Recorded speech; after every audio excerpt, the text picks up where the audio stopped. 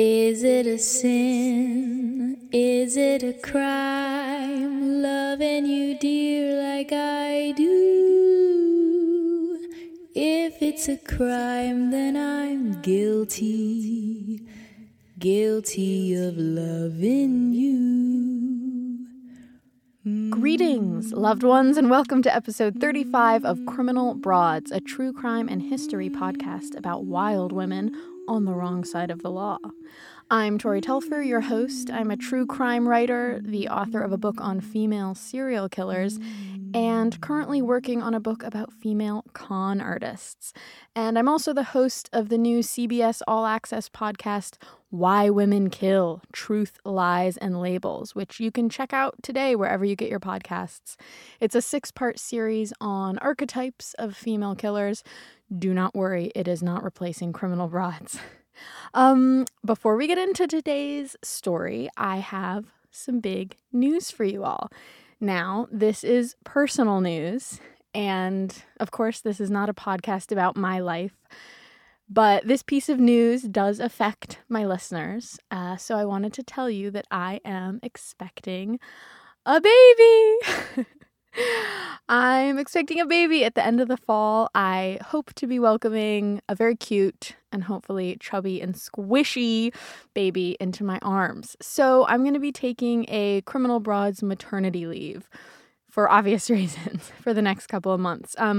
Well, I'm going to be doing episodes through October, and then I'll be taking some time off to put together a crib and finish my book and then meet this little guy or gal. So I just want to say up front, thank you for being such cool listeners and so supportive of the podcast and so enthusiastic, and I will keep you updated as best I can. And, this isn't goodbye. I'll see you for a couple more episodes, but I just wanted to let you know, give you some advance warning that that's coming.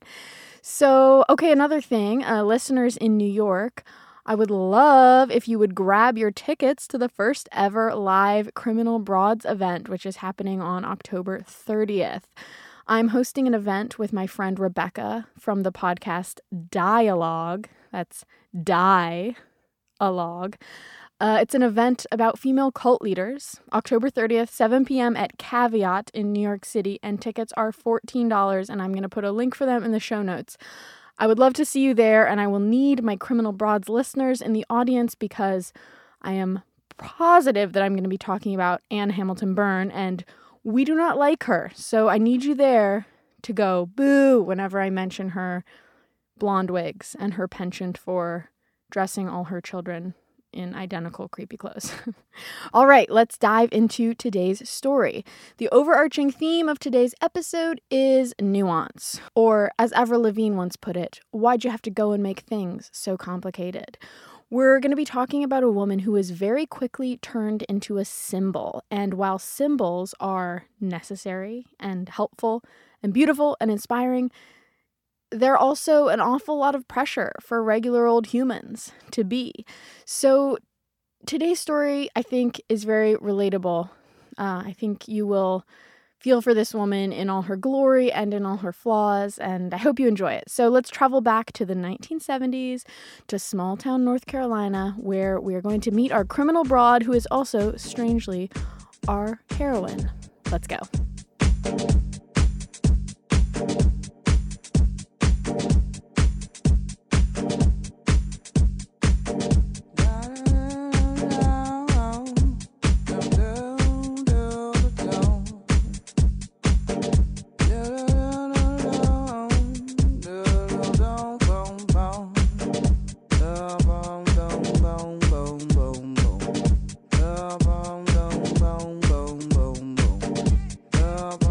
There were never very many women in the Beaufort County Jail, except for the night of August 27th, 1974. That night, there should have been 2. There should have been 2 women in the county jail that night because at around 4 a.m., a policeman was bringing in a very drunk lady who was supposed to spend the night there and sober up. He walked her towards the cell where the only other female inmate of the jail was supposed to be sleeping, Joanne Little, a young black woman, 20 years old. As the policeman approached the cell, he saw no sign of Joanne, but he did see a man's feet just lying there on the ground. He walked closer. He looked inside. There was no woman in the cell, but there was a man, a white man, naked from the waist down, lying on the floor in a puddle of blood. It was the night jailer, Clarence Alligood. In his hand, he held his own murder weapon, an ice pick. It was as though he'd tried to tear it from his body in a last-ditch effort to survive. He'd been stabbed 11 times, around his temple and in his heart. Joanne Little, who was supposed to be in the cell that night, was nowhere to be seen.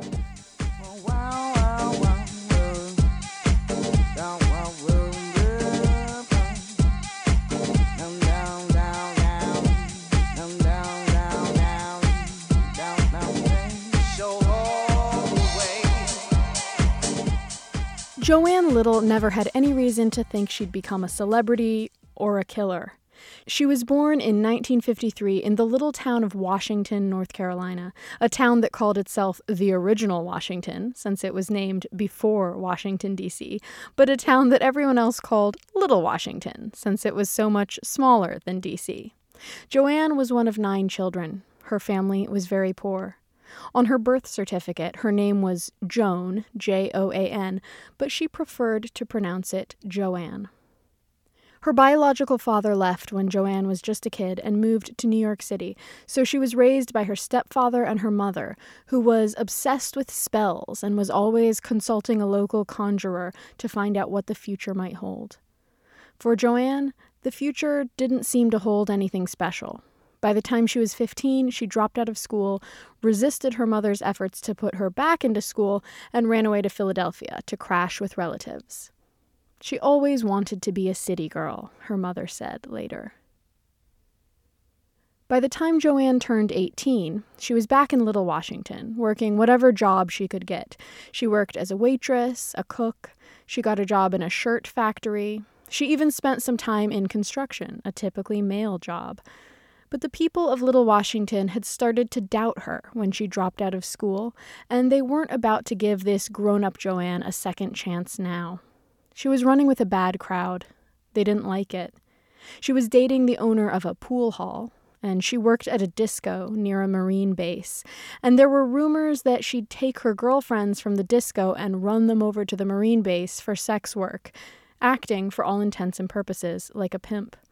She also started shoplifting from whoever she could, and she wasn't afraid to steal from Little Washington's black citizens, which her community hated. There was a rumor that she'd stolen a TV from her own aunt. The consensus was clear. She was a bad girl, no good, and the gossip was confirmed on January 15th, 1974, when she and her little brother were caught in an act of burglary and locked up. At trial, her little brother turned on her in exchange for a reduced sentence. Joanne was left to fend for herself, and she was punished harshly with a sentence of 7 to 10 years.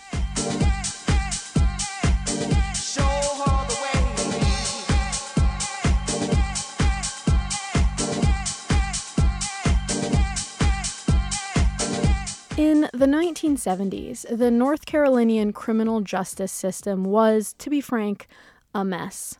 The state had the biggest death row population in the nation, and an insane old-school law saying that if a judge declared that a fugitive was an outlaw, anyone in the state could shoot that fugitive on sight.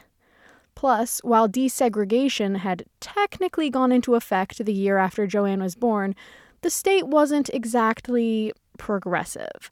North Carolina had a sketchy history of prosecuting politically active black citizens, and most of the people on death row were black or Native American. Prisons were overcrowded, corruption ran rampant. At a rally, a pastor told a crowd of 5,000 people that North Carolina was, quote, one of the most, if not the most, repressive states in the nation. Enter Joanne. On June 6, 1974, she was flung into the Beaufort County Jail with the dubious honor of being its only female inmate. She should have been transferred to the women's prison in Raleigh, but because she was waiting for her lawyer to appeal her sentence, and her lawyer wouldn't appeal her sentence until she paid him $125, she was kept in the county jail for the next 2.5 months. Life as the only female inmate in a North Carolina county jail was far from pleasant. No one ever changed her bedsheets. Instead of a prison matron, there was a video camera, which the sheriff thought would help keep the infrequent female residents safe. But in reality, it kept them under constant scrutiny. The guards weren't supposed to watch the video monitors that focused on Joan, but anyone who did could watch the girl as she washed her face, as she undressed for bed, as she dressed again in the morning, as she showered, even as she used the toilet. At one point, Joanne used one of her bed sheets to block the camera, but guards took the sheet away. One guard, the night guard, was Clarence Alligood, a big, strong man of 62 who'd worked as a truck driver and as a farmer before getting a job at the jail. He was known to be a little bit dumb and a whole lot racist. Later, when different theories emerged about what exactly happened that night, his friends and even his wife said more or less that Clarence couldn't have done anything wrong to Joan because Clarence was too racist against black women to bother them. Now, that wasn't really true. Clarence liked black women in his creepy way. He liked to talk to them. He had a history of talking to them. And when Joanne came into the jail, he started doing her favors. He brought her cigarettes, late-night sandwiches when she was hungry. He let her use the phone in his office when she asked. Clearly, he didn't mind having her around. The problem was, when Clarence brought a woman a sandwich, he expected something in return. On the night of August 27th, Clarence showed up in front of Joanne Little's cell. Ironically, the video camera that had given her so much grief was nowhere to be found that night. It was broken, and it had been sent off to be fixed. Clarence began taking off his shoes, and then his pants. He told Joanne that he'd been nice to her, and now she was supposed to be nice to him. She asked him not to come into her cell. She said no, but he opened the door anyway, and she saw that he was carrying an ice pick. That was the same ice pick that was found in his cold, dead hand a few hours later.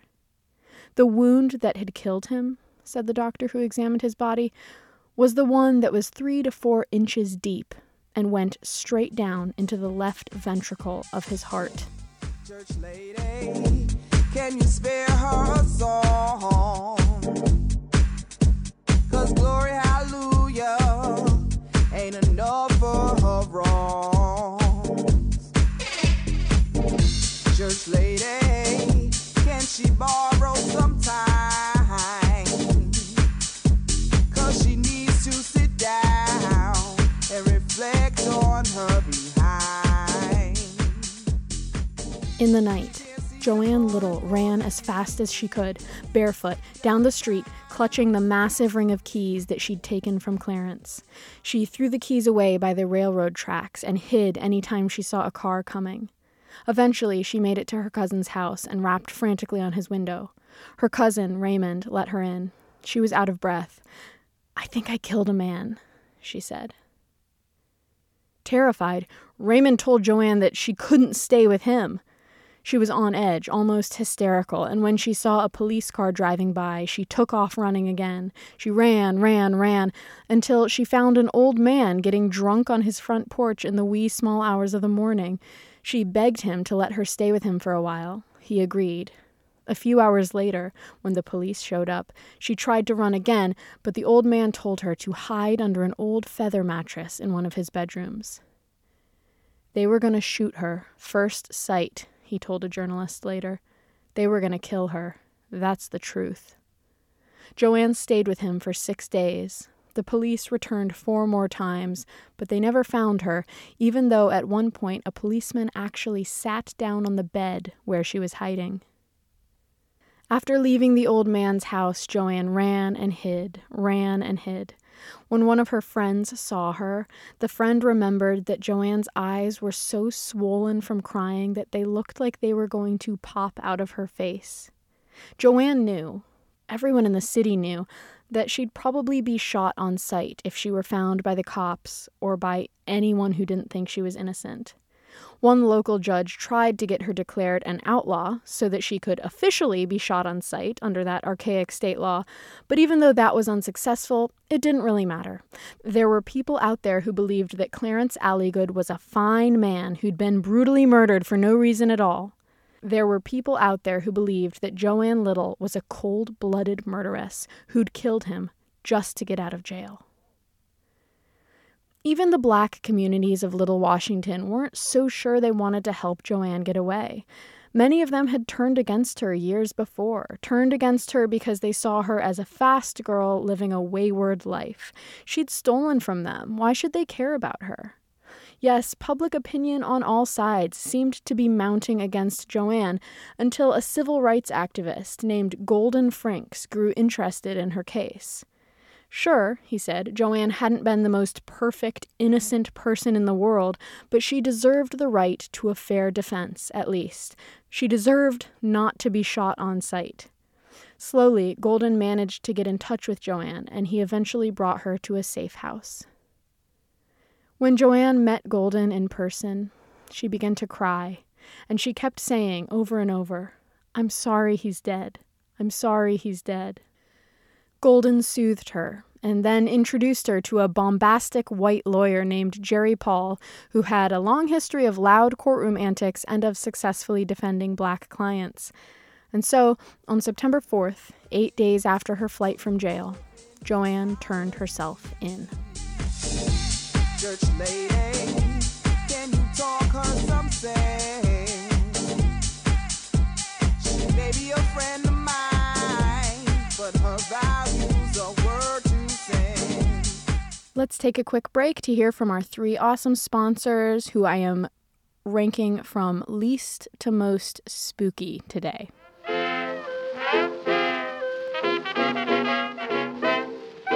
Is there something standing between you and your happiness? You and your goals? BetterHelp Online Counseling can help you out. It's a convenient, safe, and private way to connect with licensed professional counselors from your own home. You can talk with them through video, phone, chat, or even text. Super casual if you want casual. This is a really great option for you if you're looking for a specialist who's maybe not available in your area. BetterHelp has counselors specializing in trauma, in family conflicts, in LGBT matters, even in sleep. Perhaps best of all, BetterHelp is affordable, and my listeners can get 10% off their first month by going to betterhelp.com/criminalbroads. You'll fill out a questionnaire and you'll get started. Again, that's betterhelp.com/criminalbroads. Our second sponsor today is The Great Courses Plus. Do you need more strange historical content in your life? Yes, then you've got to check out this company, The Great Courses Plus. They offer courses on everything from forensic history to warrior queens to a creepy course I'm currently listening to called The Real History of Secret Societies, which is created in partnership with the History Network. It's basically a class on the Illuminati and other creepy culty things. The Great Courses Plus offers lecture series that you can watch on your phone or listen to just like a podcast, but unlike every single podcast in the world, each one of their courses is taught by an expert in their field. And now you can check all their courses out for free by going to thegreatcoursesplus.com/broads and entering the code FREEMO, FREEMO, for a free month of listening. Again, that's thegreatcoursesplus.com/broads and enter code FREEMO, as in free month. And spookiest of all, our third sponsor is Harlequin Suspense. I know some of you are big readers, and if you're anything like me, all you want to read come autumn are the sorts of nail-biting stories that pair perfectly with a crackling fire and a huge mug of apple cider and, is that a ghost in the attic? We can't be sure. We don't know if ghosts are real or not. This fall, Harlequin Suspense has rolled out a whole batch of brand new books for you. Domestic suspense, mystery, romantic suspense from popular authors, and brand new debuts with chilling titles like The Stranger Inside and Guess Who? Check out these suspenseful titles and many more by going to bit.ly/must-read-suspense, or just click on the link in my show notes. Again, that's bit.ly/must-read-suspense. Crackling fireplace and howling wind outside your window not included.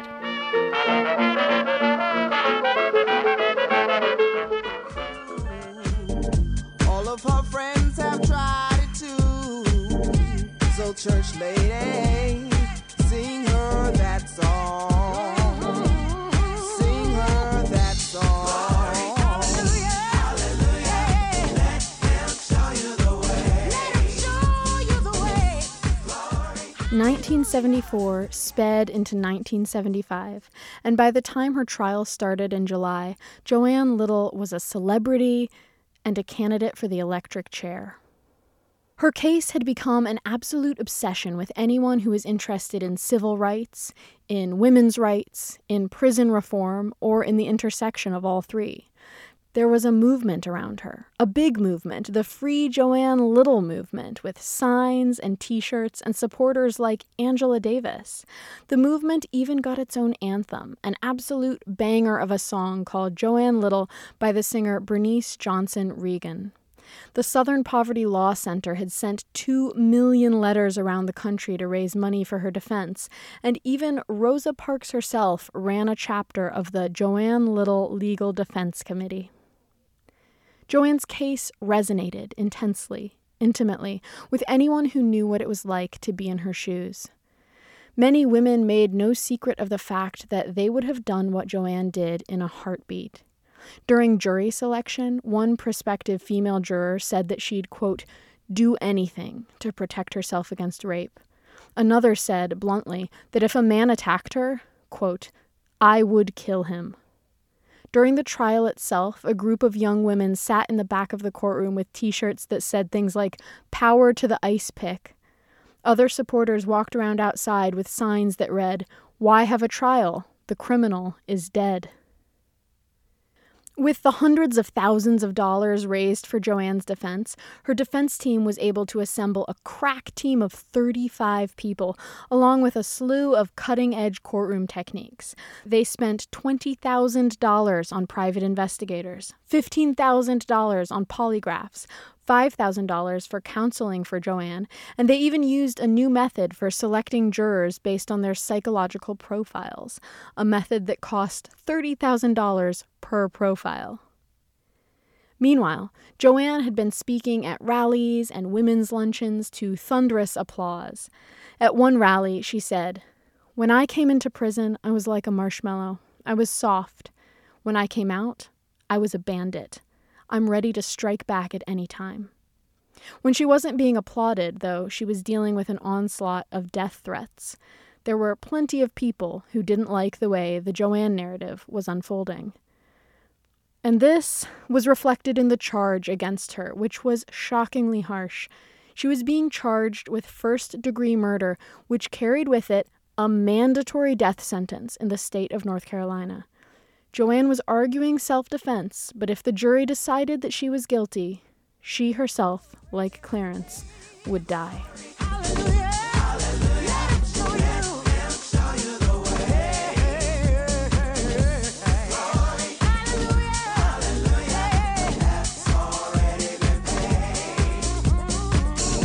Church lady, can you save her prayer?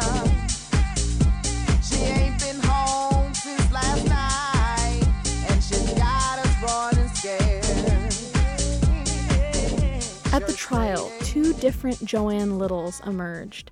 The first was the Joanne of the prosecution, a conniving seductress with a long rap sheet who'd stolen the ice pick earlier that night when she was making a phone call, snuck the weapon into her cell, and then lured Clarence into her lair, promising him God knows what sort of sexual favors, only to strike him in the heart when he was, at his most vulnerable.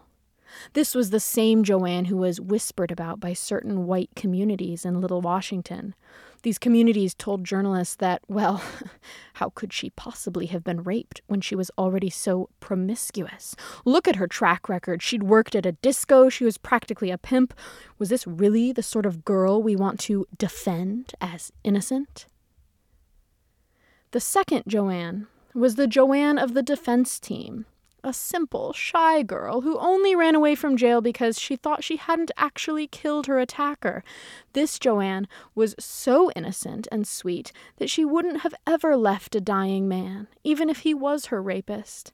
Her chief defense lawyer even argued, dramatically, that her case was, quote, chosen by God, the Great Spirit, in order to bring justice and enlightenment to the poor black female populations of the South.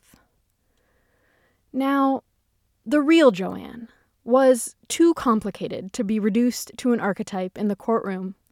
She wasn't some pure, perfect being. Who is? She had a criminal history, and a whole lot of people thought she was bad news. But so what? She was living, breathing proof that you didn't have to be a perfect victim to be a victim. You didn't have to be some sort of Virgin Mary, never been touched, to deserve the right to not be raped. And being incarcerated certainly didn't mean that you deserved to be brutalized while you were already locked up.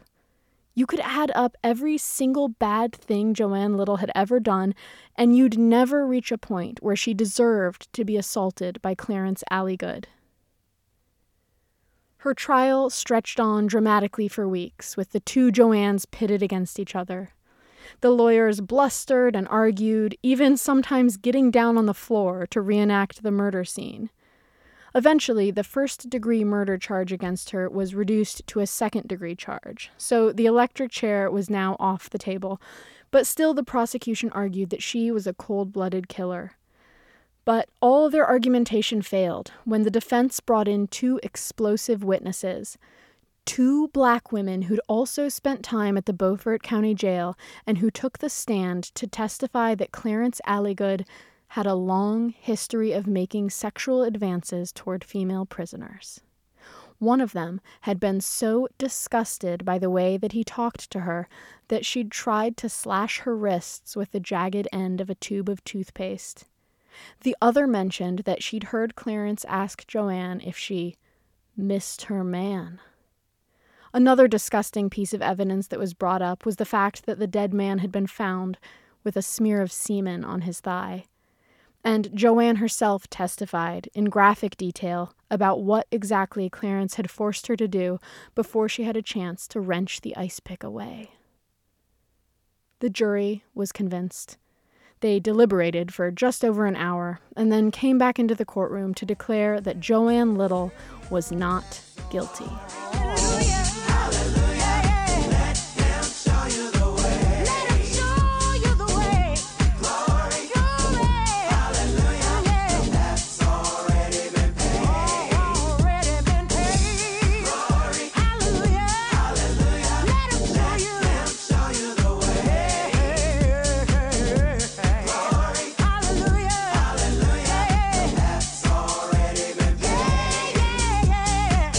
Joanne Little was free, sort of.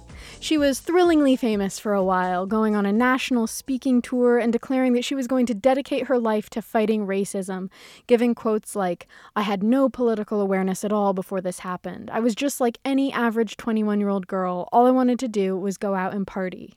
She told the media that she was going to go to college and become a writer and expose more injustices in the prison system. But the prison system wasn't done with her. She had to go back and serve out the rest of her time for that breaking and entering charge. It must have been a bizarre letdown after the drama and celebrity of her trial. She was put in the women's prison in Raleigh, thankfully, where she received fan mail every day and spent her time reading, acting in the prison's drama program, and working as a typist. She was a good prisoner until she wasn't. A mere month before she was going to hear whether or not she got parole, she climbed over the prison's fence and escaped. She was caught all the way north in Brooklyn after a friend called the police and gave away her license number. Police chased her through the city at 70 miles an hour before catching her and extraditing her back to North Carolina, where she was given another 6 months to 2 years in prison. When she was finally, officially free in June of 1979, she moved to New York, got a job as a file clerk with the National Conference of Black Lawyers, studied for her cosmetology license, and told the press, "I will prove that I can stay out of trouble." The thing was, it was just too much, this pressure to be perfect, to be a representative of civil rights, women's rights, and prison reform all at the same time. When there was a riot at the Raleigh Women's Prison, someone asked what she thought about it, hoping for some great quotable feminist answer. All they got was a quotable one. "That's what happens," said Joanne, "when you get a bunch of horny women together." The problem was, said her defense lawyer later, that many people wanted Joanne to be ultimately one-dimensional. For example, women's rights groups wanted her to be, quote, "a goddess on a pedestal," and when she didn't act like one, they got so disillusioned that they missed the real issues. They couldn't see the real human being who was suffering, the human being who couldn't get along in society, who couldn't stay out of jail because her talents were never encouraged.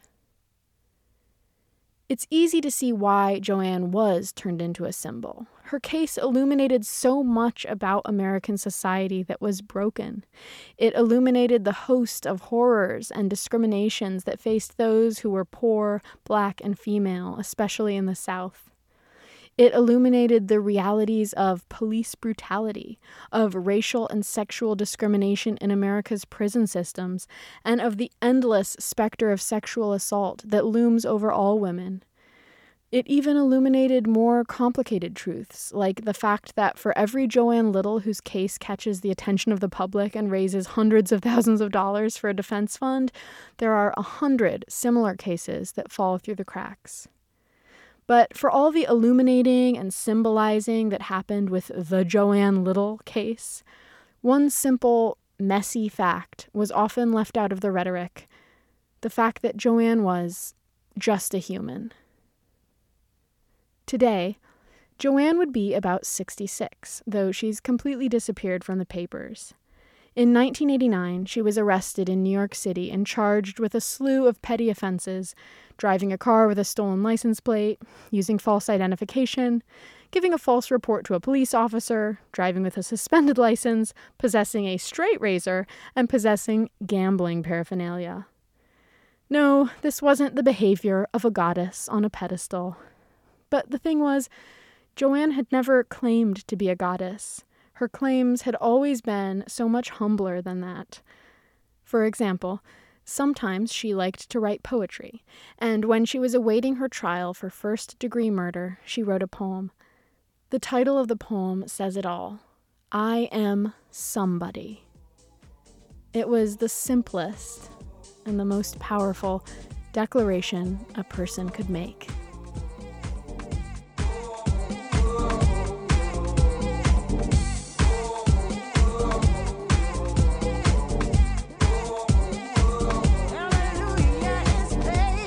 I Am Somebody by Joanne Little. I may be down today, but I am somebody. I may be considered the lowest on earth, but I am somebody.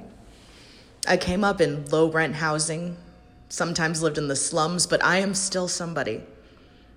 I read an article where a Black youth was jailed. He stole some food, but got 15 to 20 years. He was somebody. I killed a white in self-defense. But the jury doesn't care. And when he came for me to prepare trial, he said, "She deserves the chair." Every time. Every hurt and pain I feel inside, every time I pick up the morning news only to see my name on the front page, I begin to wonder. They make me feel less than somebody. But in the end, I will have freedom and peace of mind. I will do anything to help prove my innocence. Because of one important fact above all: I am somebody.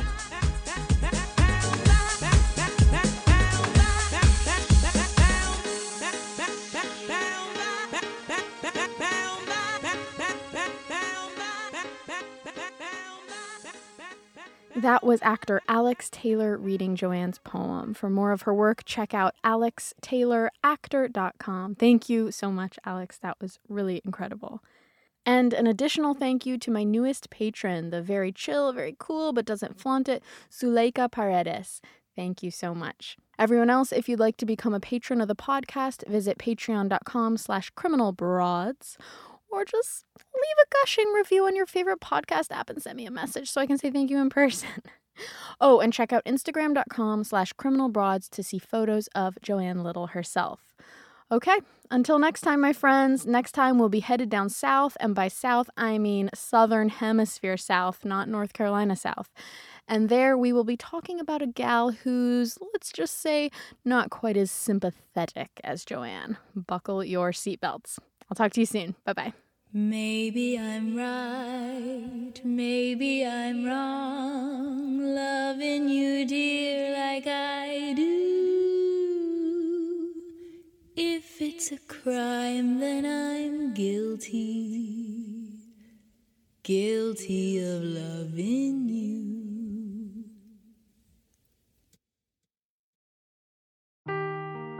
Seeking the truth never gets old. Introducing June's Journey, the free-to-play mobile game that will immerse you in a thrilling murder mystery. Join June Parker as she uncovers hidden objects and clues to solve her sister's death in a beautifully illustrated world set in the Roaring '20s. With new chapters added every week, the excitement never ends. Download June's Journey now on your Android or iOS device, or play on PC through Facebook Games.